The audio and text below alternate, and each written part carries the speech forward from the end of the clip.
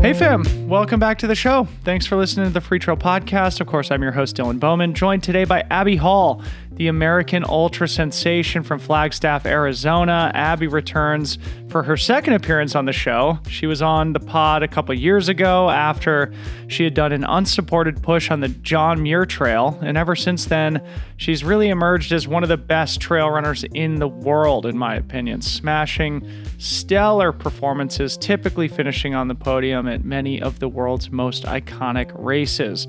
Most recently, Abby finished third place at CCC, then followed that up with a victory at Transvulcania just a couple weeks ago.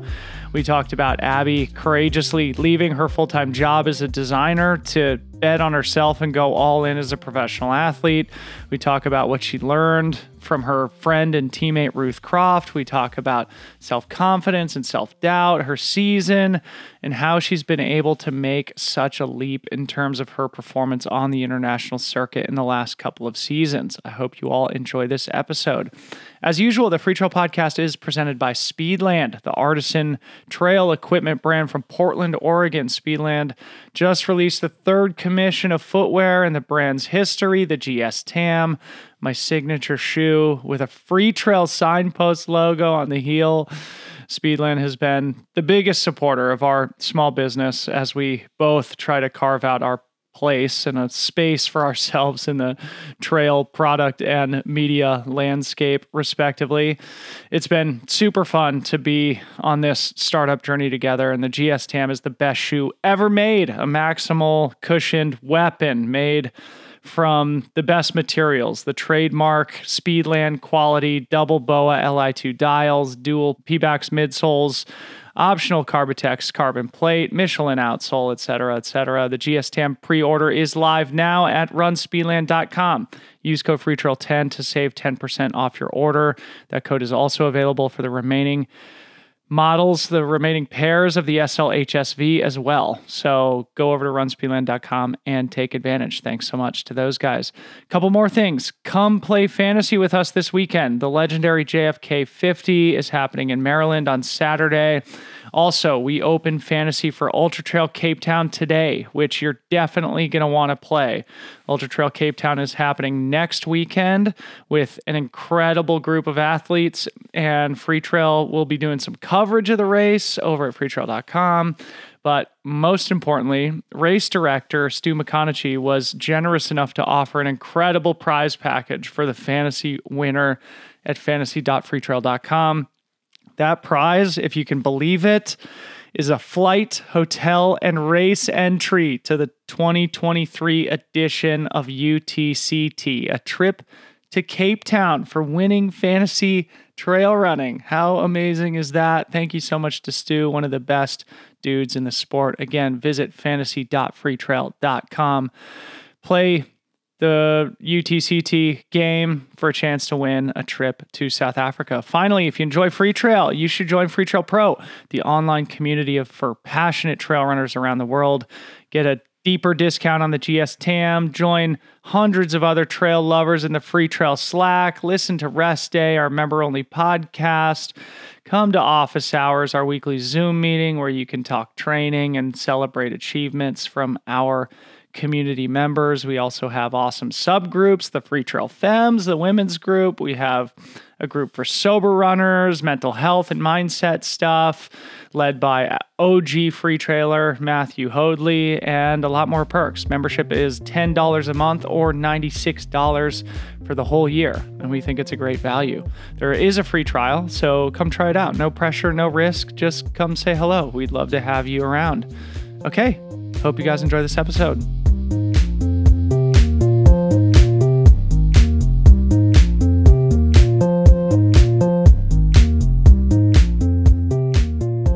Abby Hall, welcome back to the podcast. Good to see you. Thanks, Dylan. Good to be here. Good to see you. You're back home in Flagstaff. It looks like a beautiful sunny day. You're broadcasting outdoors today. How are you feeling less than a week after your amazing victory at Transvulcania? Yeah, thanks. I'm actually down by Javelina right now, getting ready to volunteer down there this weekend. So excited to turn the tables a little bit and work an aid station. But yeah, it's been a great week. Got back to the States a few days ago. ran Transvulcania last weekend, and yeah, just like coming down after a really special experience out there. How does the body feel? And are you looking forward to being on the other side this weekend? I know I've never been to Javelina, but it has the reputation of being like the best race to crew and spectate at because it's a looped course and everybody's like kind of in the Halloween spirit partying. Yes. I know, like the immediate thing on my radar this week was like, I've got to figure out a costume. Like I got to, get the energy going here. So yeah, it's going to be really fun to kind of be on the other side of things and like just soak in that atmosphere. Cause I think, yeah, so often when you're racing or post race, you can just be so out of it, and it'll be fun to just kind of go bask in it a little bit extra. Yeah, body's feeling good. Did my first run back yesterday and feeling undamaged and healthy as I can at this point. So that's a good feeling, and I'm grateful for that. Yeah, man, you have just been on such a roll recently, and I can't wait to talk all about it. Of course, last time you were on the show was probably like 2 years ago at this point. So I feel like we have a ton to catch up on, but maybe first, just tell me about the move from Boulder to Flagstaff. How long ago was that now? What motivated that? And how's it been settling into the new community? Yeah, absolutely. So that move was almost exactly a year ago. Like a year ago was like 2 days ago or something like that. Yeah, I moved from Boulder. I had been there for, I think it was like 5.5 years. Cordis had been in the area there his whole life. And so for us, it was really kind of about trying something new. We're definitely, always found ourselves like being drawn to this part of the country, like when we'd have, a week off work or something, always making our way this way.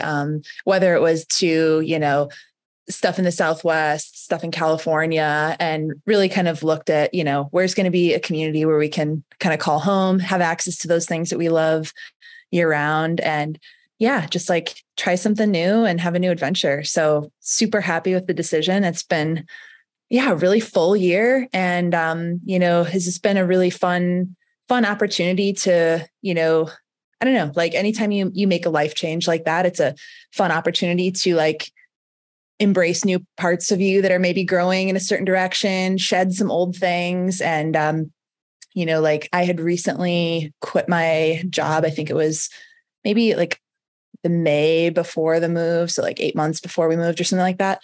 And so I feel like kind of getting to Arizona was like the first time I had really leaned into like life as an athlete and, not balancing a day job on the side of it. And that was like a fun part of that transition too. So it's been good so far. Let's talk more about that, because when you posted about the fact that you were leaving your full-time day job as a designer, I sent you a message and said, hey, I also put my notice in at work. And of course, that was to basically go all in and focus 100% of my effort on free trail. And so maybe this would be a fun thing to commiserate on, the two of us taking these career pivots sort of at the same time. Maybe just talk about that decision-making process, because it is a bit of a risk going out on a limb, betting on yourself as an athlete when you have sort of a stable full-time job. So talk about that decision-making process, the conversations with Cordis, and how it's been so far. 100%. I think, it was something that I had been curious about trying for a while. I had originally tried to do it in like February 2020, like great time to like quit a job right before the pandemic starts. And then kind of like backtracked a little and did some freelance work, got a job offer. And I was like, don't say no to a job offer during a pandemic. Like, let's maybe this is not the right time for it. And so then kind of gave it another shot in May 2021. And it was definitely kind of a rushed setup, because it was like I'd just gotten a golden ticket at Canyons. Yep. And it was like kind of this frantic, like, I'm going to run Western States, like in a short time frame there between getting the ticket at Canyons and States. And then like, I'm going to quit my job and have more time to train. And so that was like, it was definitely like in fast motion there at first as things were unfolding. But I think I got to kind of, reap the benefits of it as it went on. But like, yeah, ultimately to what you mentioned of like taking a bet on yourself, to me, that's what it was all about. And it was a little bit of an experiment. I really feel like everyone's personal definition of balance is totally different. And, it's different. Like Cordis's sense of balance is different than my sense of balance in terms of like how our days look. And I was really curious to see if I would thrive in that form of betting on myself. And I think because like I'm a runner that has like, my journey with like self-confidence and self-doubt and things like that has been a really guiding part of my like trajectory as a runner. And so this is like played into that in a major way, and brought kind of like a sense of professionalism to it that has actually been really freeing. So I don't look at it quite like I made my passion my job. I look at it more as like, okay, that is true. But like, I look at it more now as like, my passion for running and all that is going to exist regardless of whether or not I make it my job. Yeah. But like, I'm choosing to make it my job right now in a sense that, there's, obviously a lot of like asks as an athlete when you're working with a brand, when you're, traveling, trying to get to know courses, trying to like be part of a team, trying to like help with what other kind of like athlete side hustles you have going. And so for me, like having the time and space for that has like allowed me to take myself more seriously. And it's been a positive experiment so far. Wow. Awesome. Yeah. Let's talk more about that in a second, because I really do want you to expand more on the journey with self-belief, because I think that's been a big contributing factor to this amazing run of success and consistency that you've been on. But our careers often also create like a counterbalance and give us like a little bit more routine to our lives outside of just being an athlete. And to hear you describe this increased professionalism, it makes me want to ask like how you've been able to manage that. I mean, practically speaking, having the time to be an athlete, in what ways have you been more professional? I think, I definitely feel it like, say in those low moments as an athlete, like even whether it's mid-race, whether it's like a bad workout, a bad training week, a niggle, like I feel it in those lows a little bit more, where I feel kind of like a positive pressure to like find grace through those things. Whereas I think before, when I was thinking of it purely as like, this is like my fun passion thing, it felt like, well, why would I spend so much energy working through those lows if this is quote, like just for kind of like amusement and fun and like just like going out and having a good time. And so it kind of gave depth and like trajectory to those lows a little bit more, that I felt like it was worth seeing those things through, because I wanted to like put good out into the world and like put this idea out there that like, it's worth working through failure. It's worth working through those hard times. And that's something I think I enjoy talking about a lot as an athlete. And so it's like, yeah, like I like being able to have a voice and hope that I can make a positive change in those ways. Yeah, it's so cool. And it feels to me like this career pivot and increased professionalization sort of coincided with what I would characterize as an increase in performance, or at least an increase in consistent world-class performance. Yeah. Would you associate those two? And in what ways has it benefited your life as an athlete? Without a doubt. Because oftentimes, Abby, the reason I ask is because, oftentimes you hear the conversation, as it relates to someone like Francois, like, oh, well, he was a winemaker and he was like one of the best of all time. And the career sort of creates the counterbalance as we were just talking about. But also in your case, it opens up an opportunity to take the next step. Talk about that a little bit.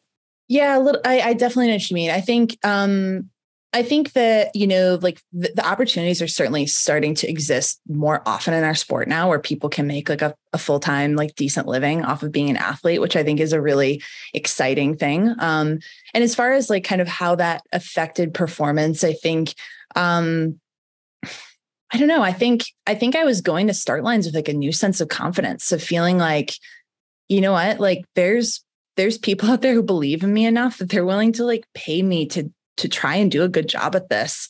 And I really want to honor that. And that felt like a fun opportunity to me, especially because like I'd been a designer for like 9 years before I quit. Like, so to me, there wasn't like a whole lot of fear associated with it because like, I know I had enough job experience as a designer that like, I could totally go back and work in design at any point. This feels like has always felt like nothing but opportunity to me. And so that was like a marked shift, right? Like the seeing running as an opportunity just to like, to go explore my own personal depths, maybe rather than, I don't know, I'm trying to define maybe what that shift was, but like, seeing it as opportunity, knowing that there was really nothing to lose, that this could just be a simple experiment and I would always go back to design, either it was going to work or it wasn't. Yeah. You got one shot. You might as well take it. Yeah. I love it. Well, congratulations. And it's been so great to see the success that you've had since betting on yourself and taking this big new leap. Before we start talking about some of those successes, there's another thing I'd love for you to discuss. Last time we saw each other in person was at Western States, not long after Ruth Croft had just finished and won the race. And I'd love for you to talk about her a little bit because we had a fun interaction where you shared the fact that she had stayed with you in Cordis and Flagstaff for a little while before Western States and just how impressed you were with her as a person and as an athlete. And I'd love for you to share some of those anecdotes because I think people would love it. Yeah, absolutely.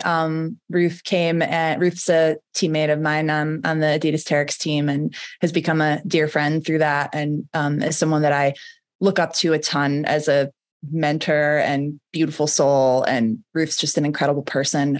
She came and stayed with us in Flagstaff during her build for Western States. And it was just like having someone so like excellent, like Ruth living under your roof is a special thing and was, really motivating to like my own kind of habits as an athlete, everything from, she's doing her mobility exercises first thing in the morning. She's getting the body work. She's, prioritizing the intervals of, like she's just an excellent human being, but she does it in a way that, like brings a really fun spirit to it. And, like a lot of joy. And so it's a, really contagious quality and was super special having her around. And I think, having like friend and training partner like her, especially this year, we got to share a lot of miles together has definitely been, a big part of me continuing to believe in myself more and continues to make me a big believer in this model of like surrounding yourself with people who believe in you and like, believing in each other as a way of not only like cultivating a really special bond and beautiful friendship that transcends running, but one that, also is making us get to do cool things together. So getting to go and then support her a bit at Western States was super special to be a part of. And I had just been during that time coming off of like this really bad knee wound. I took a bad fall in the Grand Canyon, actually shortly after she left Flagstaff, like in between then and Western States. So I was kind of like limping around, just starting to be able to run again. And like, it just really like filled my cup to go get to crew her and, witness her in action and kind of helped me to see beyond the current circumstances of my knee, which I think ended up being a big part of how things like continue to shake out in like the later months of the season. So, yeah. Awesome. Well, I think spending time with the great champions like Ruth, especially, those great champions who don't like to sort of toot their own horn and brag about themselves. I think it's a great opportunity to sort of get pearls of wisdom and insights just from watching their behavior and lifestyle and mindset up close and personal. And I'm sure it's had a positive impact on you as an athlete. So talking about your training, you and I have both been coached by Jason Koop forever. And I wondered if maybe you wanted to reflect on the arc of that relationship, especially as you've sort of emerged into this like top echelon, top category of professional female ultra runners internationally. And if there's anything that you guys have maybe changed, adjusted in the last, call it 2 years that you think has helped to, contribute to the success. Yeah, absolutely. Coop and I started working together in fall 2017. So yeah, we've logged a good number of years together now, which is pretty special.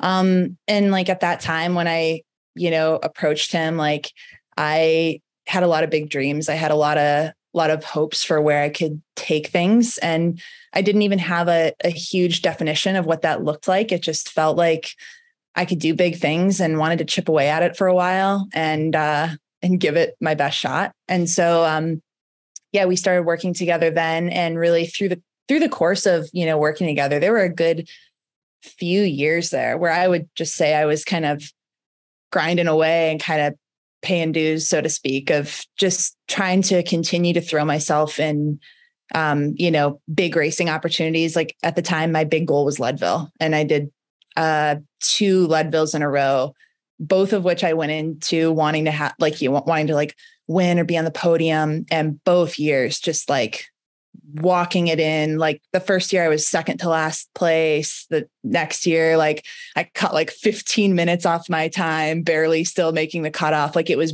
brutal. Yeah. And I remember after my second Leadville, going and doing it twice in a row is kind of just kind of a gut punch. I mean, it's you usually hope that you can go back the second time and have this, heroic thing of last year I did bad and this year I did great. And it was the next year going and doing barely better, still far from what I felt like my potential was. I remember talking with Coop and being that was better, right? I made some good improvements there. And he said kind of something, really direct to the effect of it was more or less the same. We got a lot to work on. And to me, that was the honest truth that I needed to hear at that point. And there was a lot to work on. And so I feel I really rolled up my sleeves and kind of from that point forward started, just trying to focus on kind of logging opportunities in competitive settings as a way of learning. So really just, back then it was lining up at TNF and Sonoma and a lot of those races where it's just going in and throwing elbows with this an incredible field of women and learning a lot about how to execute a good race. And kind of the shift for me was a lot about going from thinking I'm going to start running ultras all the time and be really good at them right out of the gate. That's going to be my story. And I was no, that's not going to be your story at all. You're going to you've got a lot of years of chipping away at this before it's going to click you're hoping things can. So, I think we've definitely experimented with volume. I think that's a dial that Coop is always curious about playing with athletes. And when we turn that dial up, as I'm sure you've experienced, when you're going big on volume with Coop, you're going big. So have logged some really big weeks, and learned, kind of, I think how close that should be to a race, whether it's early season, whether it's close to a race. I think we're a pretty well-oiled machine at this point. And, I think a big part of that has been in the last 2 years has been really these tactical situations in racing. And one thing that I really have always appreciated about Coop from the moment I started working with him was I feel however, to whatever level I get in the sport, Coop's going to be a real, know exactly how to coach for that. Yeah. There's no situation too intense or too competitive or too tactical or too whatever it might be. And I feel he always knows how to rise to those moments with me. And so that's been an exciting thing to get to do together. He's also crewed me a lot, in the last year. He crewed me at Transvulcania. He's crewed me every year at CCC. And so getting to work together in that way is really special too. And a big motivator to me. Because I'm always psyched to see him out there. And again, kind of one of those key people like Ruth that, has believed in me from the beginning, and that holds a ton of weight for me. I love it. And I so resonate with much of what you said, including the fact that he encouraged you to just go get experience racing against deep, tough competition. And that's the best way to learn. There's only so much you can do, ripping interval sessions a few days a week, but at some point you got to put your nose in the fight, and 100%. That's how you learn. Yeah. 100%. I loved it. I didn't plan to do this, but I'd love to hear you reflect now on those 2 Leadvilles, because they're basically like, I just pulled them up, and it's basically like golden hour finishes back to back years at Leadville. And here you are coming off back-to-back podiums at CCC. Yeah. So like, it's quite a journey that you've been on from the golden hour to, podium at the biggest stage in the sport. Reflect a little bit.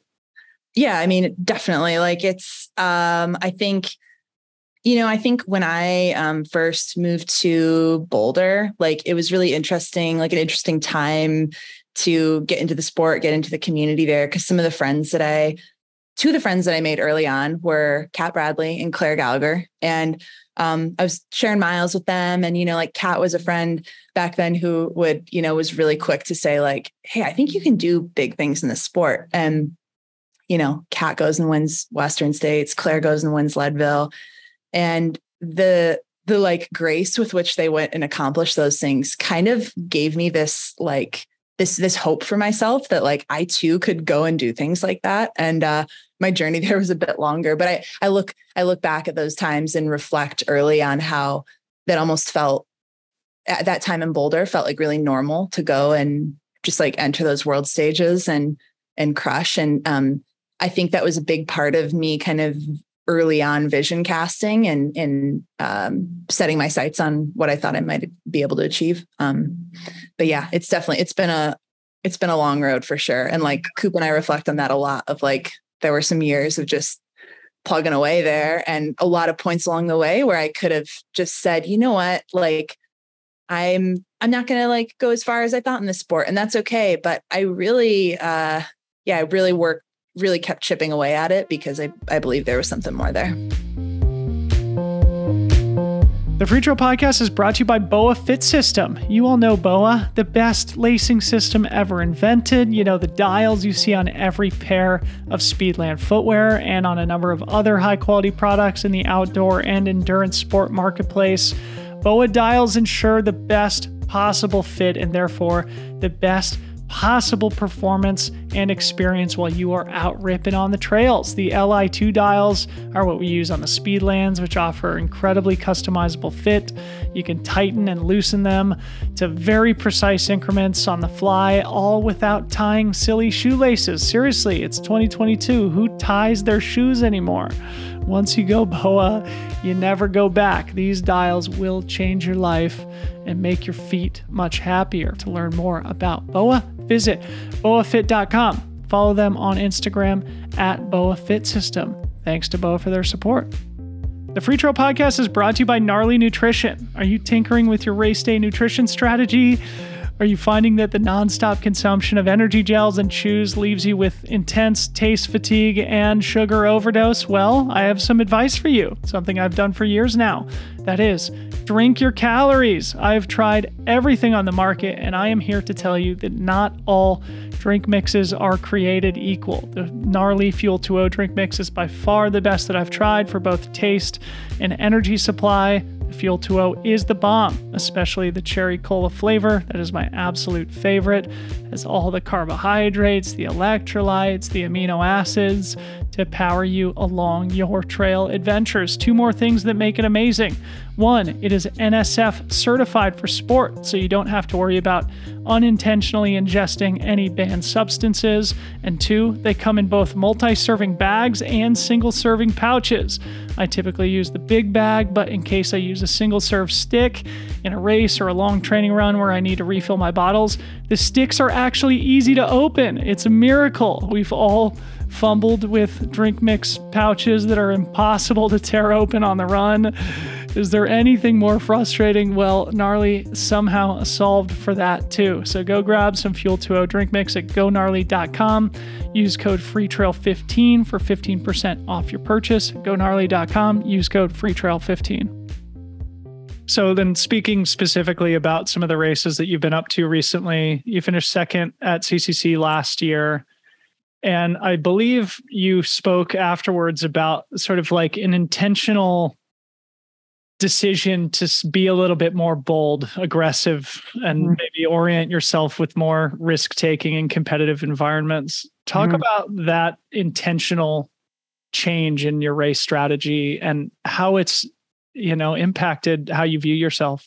So I think that mentality, like you mentioned, it kind of starting for me with that like 2021 CCC. And I think the reason for that timing was that I was coming off of like kind of a lackluster performance at Western States for me, where, I went in after Canyons, put in some big training, went in, maybe a little tired, and kind of ran a race where I felt like I was kind of waiting for it to come to me. Like kind of went in with this mentality of people go out aggressively, and if you just keep chugging away, you'll work through the carnage. And and of course, like it was a year where I think only like one woman in front of me dropped, or two or something, like really very little carnage. And I finished kind of feeling like, what? Like, that's not what was supposed to happen. And I don't like taking on that kind of approach as an athlete. I like feeling really responsible for my race.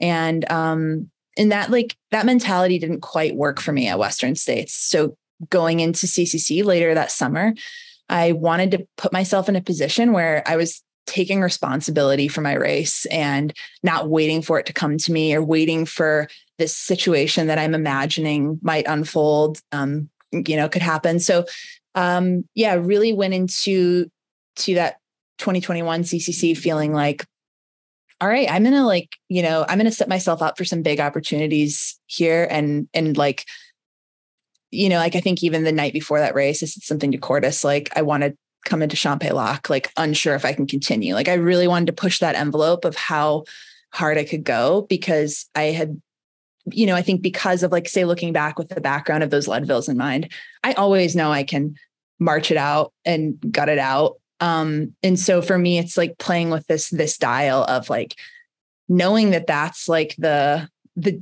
setting I can default to if needed, of just like getting it done. Yep. Like, how can I perform within that? And so, that CCC last year was a big, moment for learning that mentality, going out more aggressively, and it worked. And so really since then, like every race I've done has had that in mind of going out and trying to push the envelope early. I mean, not doing anything like crazy right from the start, but like definitely within the first 20 minutes of the race, feeling like I'm already working hard. Yeah. And that was new for me versus this kind of mentality that I think maybe like used to be a little bit more popular, of like this kind of like go out easy and wait for carnage and pick things off. But I feel like we're seeing that less at the front of fields. 100%. So people are like taking the race by the horns early and just being like, I'm going to like take charge of this thing early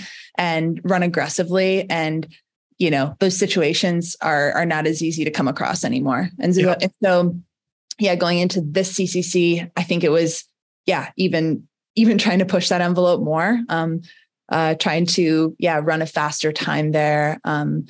Tried to make my best bid for the win. And that meant like a really similar, arrive in Champex-Lac feeling like the wheels are going to come off, but continuing anyway. And so, I was able to go take a good chunk of time off there this year, which we'll talk about that.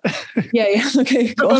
But first, I love the philosophy of taking responsibility for your own race. And maybe this is a good opportunity to bring the self-belief, self-doubt conversation back into our discussion, because obviously that goes hand in hand with taking risks. When you're taking risk, you have to have a certain level of trust and belief in yourself. Talk about how you've cultivated that. Well, I think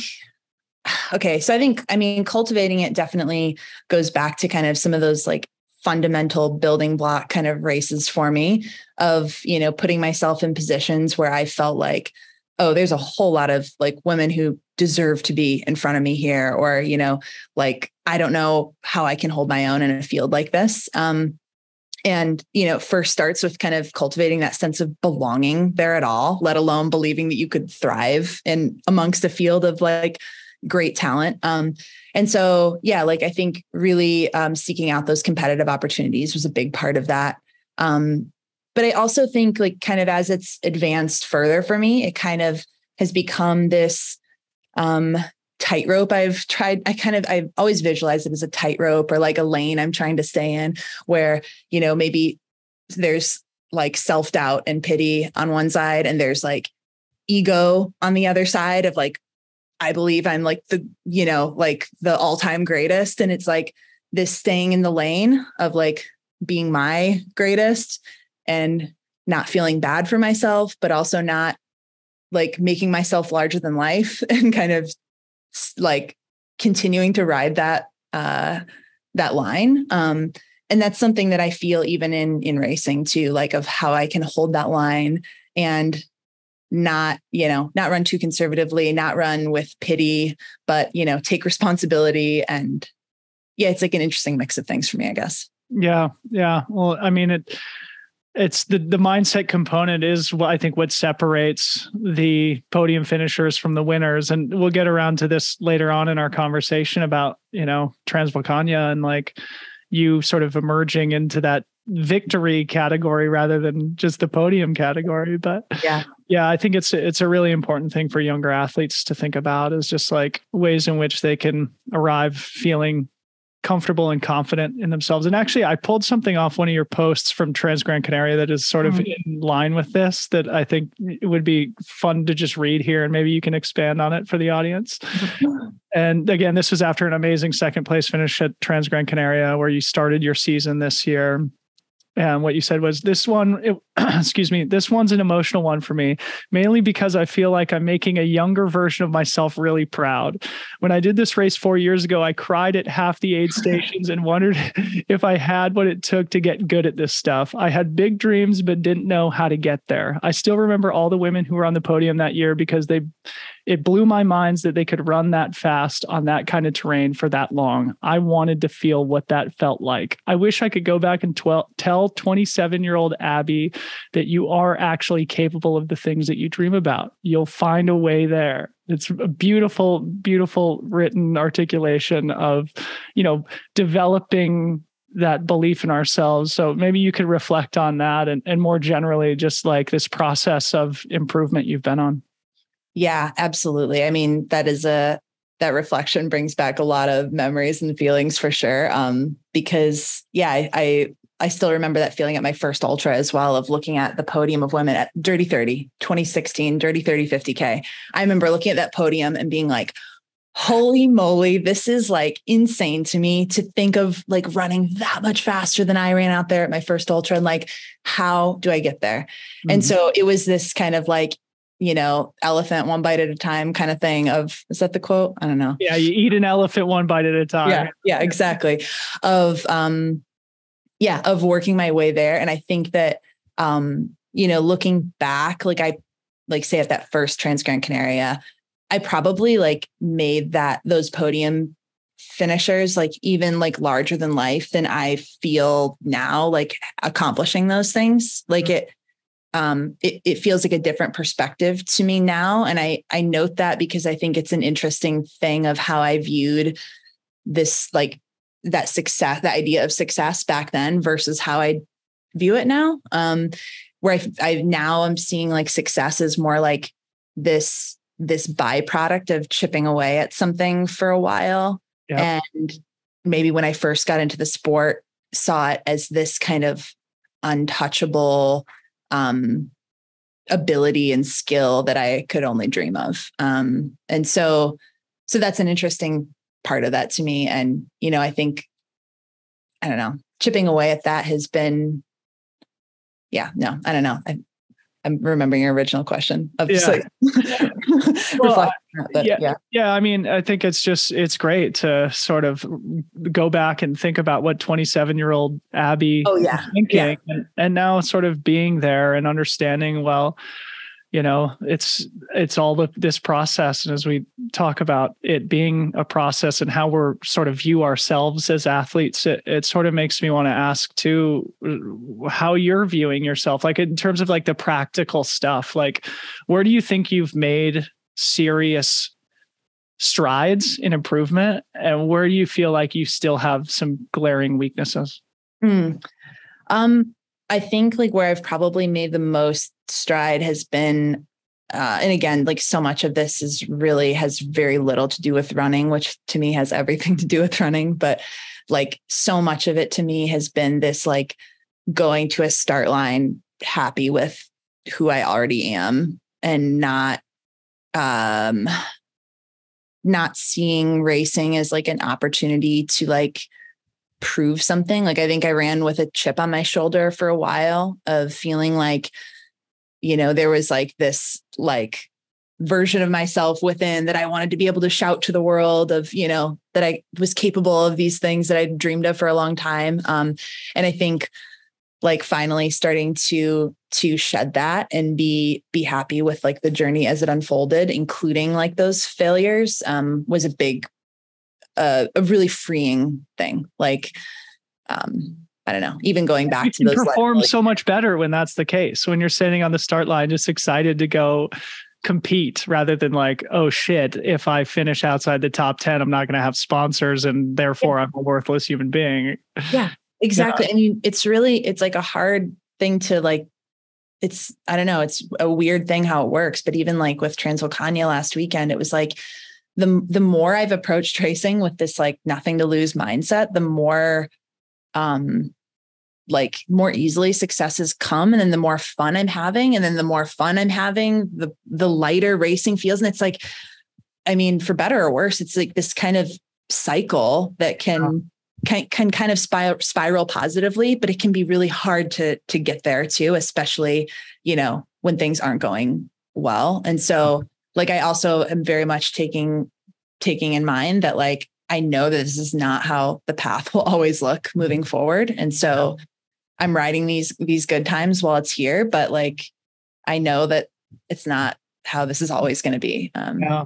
Beautiful. So backtracking quickly to CCC 2021, as we're sort of talking about this sort of sentimental stuff, it makes me want to ask about Cordis at the finish line, because it was like he was absolutely bawling at the finish. This was a breakthrough for you. And you could tell that he sensed like the weight of this achievement of you finishing on the podium at CCC. Yeah. And I'm sure you guys have had an opportunity to, sort of like watch that video together and just reflect on that moment. And as somebody who's very sentimental, I'd love to hear you talk about it.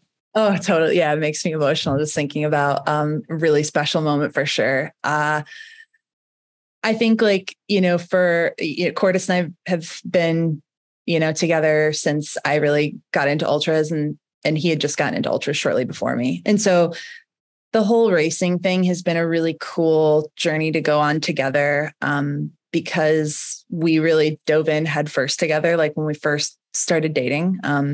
And we've both just always been really hungry to just do big things and put ourselves out there, whether that's like big mountain objectives or, like Cordis is often doing a lot of like more like scrambles and mountain objective kind of things, big link ups, and like, to now where we're focusing more on racing.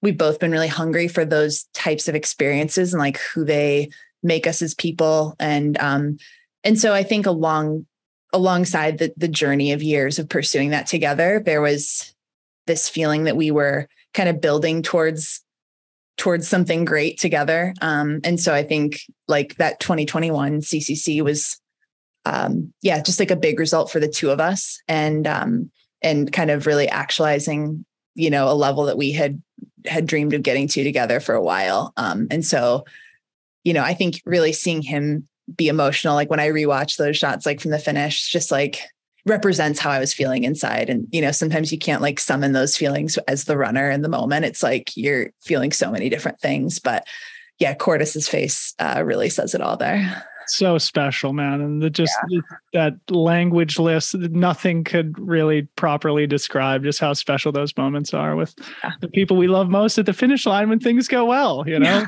And they're precious few. They're rare in life, so we have to talk about them when they happen. So, all right, let's talk about CCC this year, and maybe we could just kind of like again, kind of take this macro arc view of your experience at the race. Of course, you know you finished 8th, I think, back in 2019, and then 2nd in 2021, and then 3rd, but an hour faster this year. And you wrote an awesome post on your guys' website that sort of provided some reflections on that 3-year journey with the race. Can you kind of summarize that post for those who haven't read it? Like what have you learned through that 3-year process? Absolutely. I think a lot of it, kind of like I mentioned earlier, is like this idea of, kind of taking control of the effort early. And actually Cortis says it best. I'm going to quote Cortis on this one. This is his new quote from the summer, which I think is hilarious and but also so true. He says, "Ask not what your race can do for you, but what you can do for your race." Like John Kennedy. Yeah, exactly. It's beautiful. And it's like so great for president, man. I know. You get him on a do the stump speech. Exactly. Run for political office there in Flagstaff. Exactly. But it's so great because it's like, I look back at my first CCC and it was very much this more like, just kind of, responding to the race as it unfolded and like kind of running reactively, and then kind of like easing off of that mindset less and less. I think there's a lot of factors that have really contributed to like being able to take time off it. One of the huge ones that I can attest to is like the time I've gotten to spend out there leading into the races each year. Thanks to Adidas Terex on that one big time for, getting to put us up in Chamonix for weeks going into the race. That is such a good point. And all you guys performed super well this year. I think brands are going to have to start following the lead of Adidas Terex and really supporting their athletes there in Chamonix for the weeks and months before the race in order for them to perform at that level. 100%. I mean, just being able to know the course in such a detailed way to like, okay, this is the rock where I put my poles away on the top of this climb, to like, this is where, to especially like this year, the way the race unfolded, I really had to be doing a lot of math in my head on some of the final like climbs, like the Vallorcine to Col de Montet, Tetovant to La Flégère, like each of those splits, and knowing not just like what I was capable of running in a race at those, but also knowing like, okay, like here's the range of what I've done workouts on this climb in, and here's what a 32-minute this feels like versus a 36 and like, I mean, that is like really like fine tuning the dials. But like, I really think that it was like a million fine-tuned things that added up to that 53 minutes I took off this year. Mm-hmm. Like there was not like one single massive thing that was a huge contributor. It was just a lot of little things. Like I think I mentioned in that blog post, like I had been talking with my teammate, Steven Kirsch, before the race. And I had said like, yep, I want to take an hour off my time this year. And kind of like, just a fair question. He's like, okay, so like, where do you think you're going to take that? That's like a minute a mile, Abby. Yeah, exactly. And I was like, well, I'm just going to like run each section faster. And like, I mean, it felt like a far stretch to do that, especially with how things had unfolded with that like knee injury I mentioned early in the summer, those stitches and that bad fall, and then reopening that wound in July. It really felt like I was kind of threading a narrow needle. And, but yeah, like the way I approached it was kind of like, either this is going to work or it's not. And I'm going to, just keep my foot to, the gas and hope that I can still be able to put out the effort that I want to on race day. But, yeah. Amazing. So 53 minutes faster this year than last year, but unfortunately you're one place lower. But of course, as we've talked about, as mature adults that we are with grand perspective, it's about the process, not necessarily about the result. But, part of me wants to ask, of course, being on the podium at a race at UTMB is a career highlight for any athlete. This was the second time for you. Was there part of you that wanted to maybe prove that 2021 wasn't a fluke, or that you could do it again on the world's biggest stage? That kind of thought hadn't quite entered my head as much, to be honest, because I didn't feel like it was a fluke in 2021. Yeah. You know, like it felt. This is like, again, something I mentioned in that blog post was I felt like, especially after 2021, I finished feeling like we're just getting started. Mm-hmm. And like, this was kind of the start of like my new like chapter as an athlete. And so, yeah, it kind of felt just like the new benchmark for me. And so I think like the races that I ran since that 2021 CCC definitely like reflected that. And so, yeah, so I think it was more just like the start of a new chapter than it was like a desire to specifically prove that that wasn't like a one-hit wonder thing. Yeah. Yeah. That's a good question. Yeah. So talking about Transvulcania now, actually, before we get to it, maybe this would be fun to talk about, because one of the things that you mentioned in that blog post that reflected on your 3-year journey with CCC was the fact that you didn't do Western States this year also. And that maybe was part of the reason why you went so much faster on the course. Yeah. And I've sort of had a running theme on the show recently where we talk about calendar construction with some of the pro athletes in the sport, and just how important it is now, to really pick your spots, as going back to what we said earlier, because you really do have to take risks. You really do have to go to the bottom of the well to achieve these podiums on the international circuit now. And so this was maybe a relevant thing to discuss with you, just like the process with which you go about setting the goals that you approach, and just like the process of creating a calendar for yourself. Yeah.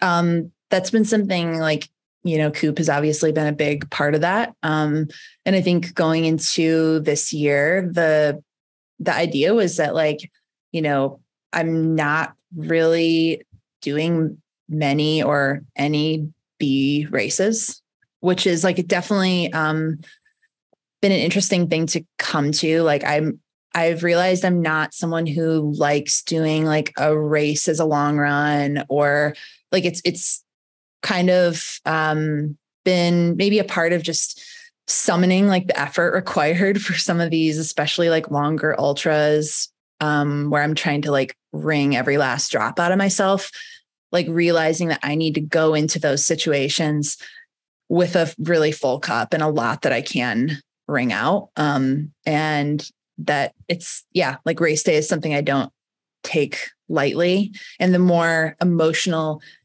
energy I kind of have in my reserves to give on those days, like the better performance I can put together. And so, that kind of means for me that I see race day as like a pretty sacred, special day that I'm maybe only doing a few days a year.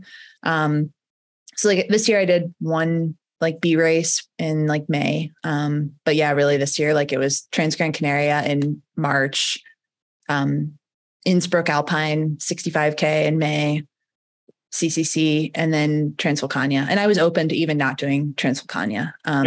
Like even like as I look to next year, like I've got two A races of Madeira and UTMB. And like those might be the only 2 races I run next year. But like for me, that approach has been very, a method of kind of finding like what recipe works for me and what I enjoy. And it's different for everyone. But it's been a cool thing to come to, of realizing like that I know how I like to approach racing. And for me, like getting out to the course ahead of time has been like a huge part of like success this year. Something I really like to do. And, there's only so many courses you can really get to do that with. So I'd rather do like 2-3 opportunities like that per year than risk kind of feeling like overdone, even just like from a perspective of like travel, emotional energy, like all these other things beyond the race itself. Brilliant. And such an important thing. It's been fun to talk about it with a few guests recently. So moving on to Transvulcania now, as I mentioned earlier, one of the things I was thinking about is that the races that we've discussed to this point in our conversation have been second at CCC, second at Transgran Canaria, third at CCC, and notably absent was like a big marquee international victory for Abby Hall. And you achieved that at Transvulcania. So how did you go from, because I think there's a psychological switch that flips there when you go from like viewing yourself as somebody who can compete for a podium versus being somebody who can compete for a victory. Can you talk about that a bit? Oh yeah. I mean, I definitely got in my head my fair share about that for a while. Cause you could go even back further with second at Canyons. Like there's a good amount of seconds in my past. And so I always I really spent a lot of time thinking of that. Like, is there some like psychological like thing I'm setting myself up for of, like how much I'm, willing to position myself to win versus like, am I afraid to like risk too much and fall outside the podium? And so, yeah, that was a question I asked myself a lot. And I think that was kind of really where the whole like process, not outcome thing kind of, where the rubber hit the road for me on that was really being in it for the long game and viewing kind of those podium days as like a big part of that and not making sure that I wasn't feeling like I was waiting for like the quote, like big win. And that I was, appreciating those moments for what they were because, I don't take success in this sport for granted because it feels to me like a pretty fickle sport where, you don't always recognize your like quote, like peak as it's happening. And so I always wanted to be very mindful of appreciating success while it was happening. And so, yeah, I didn't want to feel like I was waiting for something. I wanted to feel like I was present with where I was at and what I was able to be accomplishing in those moments. But like, yeah, without a doubt, I still was very like, maybe more curious of when I might be able to, like achieve a win in that category. And so that definitely was a emotion that I felt in a meaningful way, especially like crossing the finish line last weekend. So tell us about the race itself. At what point did you assert yourself as the race leader? And was there any psychological awareness in that moment of like what this meant and the significance of your career being in the lead and potentially winning a race like Transvulcania? I think like it's interesting because I'm so used to just kind of being like scrappy in races and, like throwing elbows and being in the mix. And it's not been often that I've logged a lot of hours like leading a race. And so I've dipped a toe in that and tried to like make myself more comfortable with that feeling. And so, yeah, I took the lead, I think, after the first, you run Transvulcania? I actually haven't, no. Okay. Oh, you got to get out there sometime. Yeah, I broke my ankle before the race in 2019. I was going to go, but. Oh man. Oh, hey, are they going to move it back to May? I want you to finish the answer. Okay. Yes. Good. Yeah. Good. They're going to move it back to May. Okay. Good. Yeah, no, because it was funny because at the finish, they were like, well, we'll see you at the next edition, right? And I was like, isn't that like in 6 months? But yeah, so I took the lead like shortly after the first aid station in Los Canarios. So probably about a little over an hour into the race, I think. And yeah, I think really wanted to, kind of push, like I really wanted to run it like with that same aggression that I had been kind of, mentioning for a lot of these races. And so, yeah, for me, that was asserting myself early, had some time goals in my mind. And, really like knew that I was going to kind of have to capitalize on the climb. Because I always like think of myself as being a climber. And so I knew that was, where I had my best shot at like putting on some time. But then it was interesting because ultimately like I ended up building my gap more on the downhill. And that's been something that like Coop and I have worked on a lot in the last year as like my descending. And so it's always interesting to see those narratives change of here's where I think I can, like build a gap. And ultimately that occurred on like the terrain that in the past has been a weakness for me. And I think it's because we've made a big emphasis on technical descending for me. And like that work on the descents has paid off, I think. How have you guys worked on that, out of curiosity? Because it's been a glaring weakness for me over my career. And of course, I've done some work with Jason Koop on it as well. Yeah. But I'm sure that the fans would love to hear. Yeah, absolutely. We did some blocks kind of in the winter where there would be like certain days of the week where where he'd be adding in like technical descent, like technical descent hard, or like, I think it can be so common to build a route where you're like going up the steep way and down the gradual way, because it's just like makes for nice running. Like the common loop I'll do at home is like up Blue Dot, which is like up the steep way or hiking, and then like running down the dirt road or whatever. But like flipping that where it's like grinding up the dirt road, dropping down the technical way, a little more jarring, less common of a one to reach for. But yeah, like I think we did like a 4-week block or so specifically where we were doing that. I wasn't ever doing like workout intensities on that kind of terrain. But another like aspect to that I think has been helpful is doing like weaving in some like personal time trials. Like before we left Boulder, I did like a time trial on Green Mountain, and some things like that, where even just like 1 or 2 like all out technical descents, I was like feeling kind of opened up. I don't know if it was mental or footwork or what, or trusting the body, but even just like a short amount of time spent really going hard on technical terrain, I think can go a long way. Yeah. Small doses are really valuable with that stuff. So you won by 18 minutes at Transvulcania. Convincing victory. It sounds like your season is over now. What's your process now of like absorbing what you've achieved this year, recovering and making sure that both your body and mind are ready for next season? Yeah. I think really like celebrating the season for me means like, spending time with family, friends, like, doing things that are not like training minded for me. Going out for super easy runs. Like I think right now, like my next couple of weeks, it's just like on the calendar is like run every other day. If it feels good, great. If it doesn't, don't force it. Because there's so many other days of the year spent kind of mentally straining, and striving.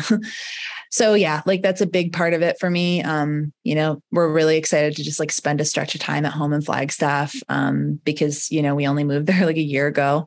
So we were gone most of the summer. And so I'm excited to like root down. But then, yeah, like I think it's also kind of a time moving forward, after recovery here, like I'll be really starting to focus on, kind of like some more strength work, or maybe some like times like how this year it was the technical downhill, like figuring out what some of those weaknesses are that I can kind of work in the off season. And yeah, just like really filling up my cup, probably early season next year, do a training camp with some of our, like teammates here in the US. So yeah. Awesome. So you sort of spoiled my final question for you here, but let's just reemphasize it. Next year, you mentioned that it sounds like your 2 big goals are going to be the Madeira Island Ultra Trail, which is in April. Everybody says it's an amazing race, 115K traverse of that beautiful island, but also notoriously difficult. And then UTMB, the most important race in the world, in August. Yeah. Tell us about how you came to the decision to make those your big goals, and how you're feeling specifically about UTMB. Yeah, absolutely. I mean, I definitely had a tough time letting go at the thought of like trying to also do like Transgran Canaria in there. But like, again, for me, it's kind of about like trying to kind of just choose a couple opportunities that I'm going all in on. And for me, Madeira seemed kind of well-timed with UTMB, as well as like, additional like opportunity for an overnight racing, like the steep terrain. It's been one that's been on my list for a while. So I'm excited to go experience that. And then like the choice for UTMB, definitely, having spent 3 years kind of at CCC, I feel like, you don't see many people like stick around at CCC. Like, it's like often like the transition ground for people either like going from OCC to maybe something longer. And like, I think you see maybe more people sticking around at OCC for sure as well. And so I'm really grateful that I logged a few years there, kind of getting to know what's now going to be the back 100K or so of my race this year. And I'm really like excited to apply that course knowledge that I've built up over the years, as well as kind of like the risk-taking mentality. And I feel ready to kind of step that up to the 100-mile distance there this year. So for me, like, it's not just like, it's not 100 milers in general that I'm wanting to reach for so much as it is specifically UTMB. So it's a very, very much have built up a lot of love for that race, as we all have. And so, excited to finally feel like it's like the right call for me to give it a go. Love it. Well, Abby, congratulations on all your recent success. It's been so fun to watch, and I'm really grateful you'd come back on the pod and talk about it. Thank you, Dylan. Great conversation, and always good to catch up with you.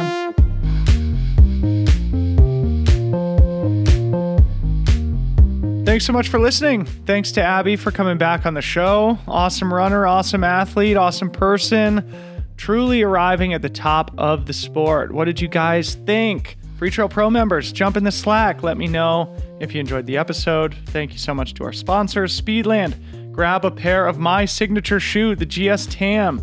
Visit runspeedland.com and use code FreeTrail10 for 10% off the pre-order. Gnarly Nutrition. Go grab some of the best nutrition products on the market. Use code FreeTrail15 for 15% off your order. GoGnarly.com. BOA. Visit BOAFit.com to check out the best fit system in the world. The dials that you see on every single pair of Speedlands. That's it. Thank you guys all for listening. Talk to you very soon. Love you so much. Bye-bye.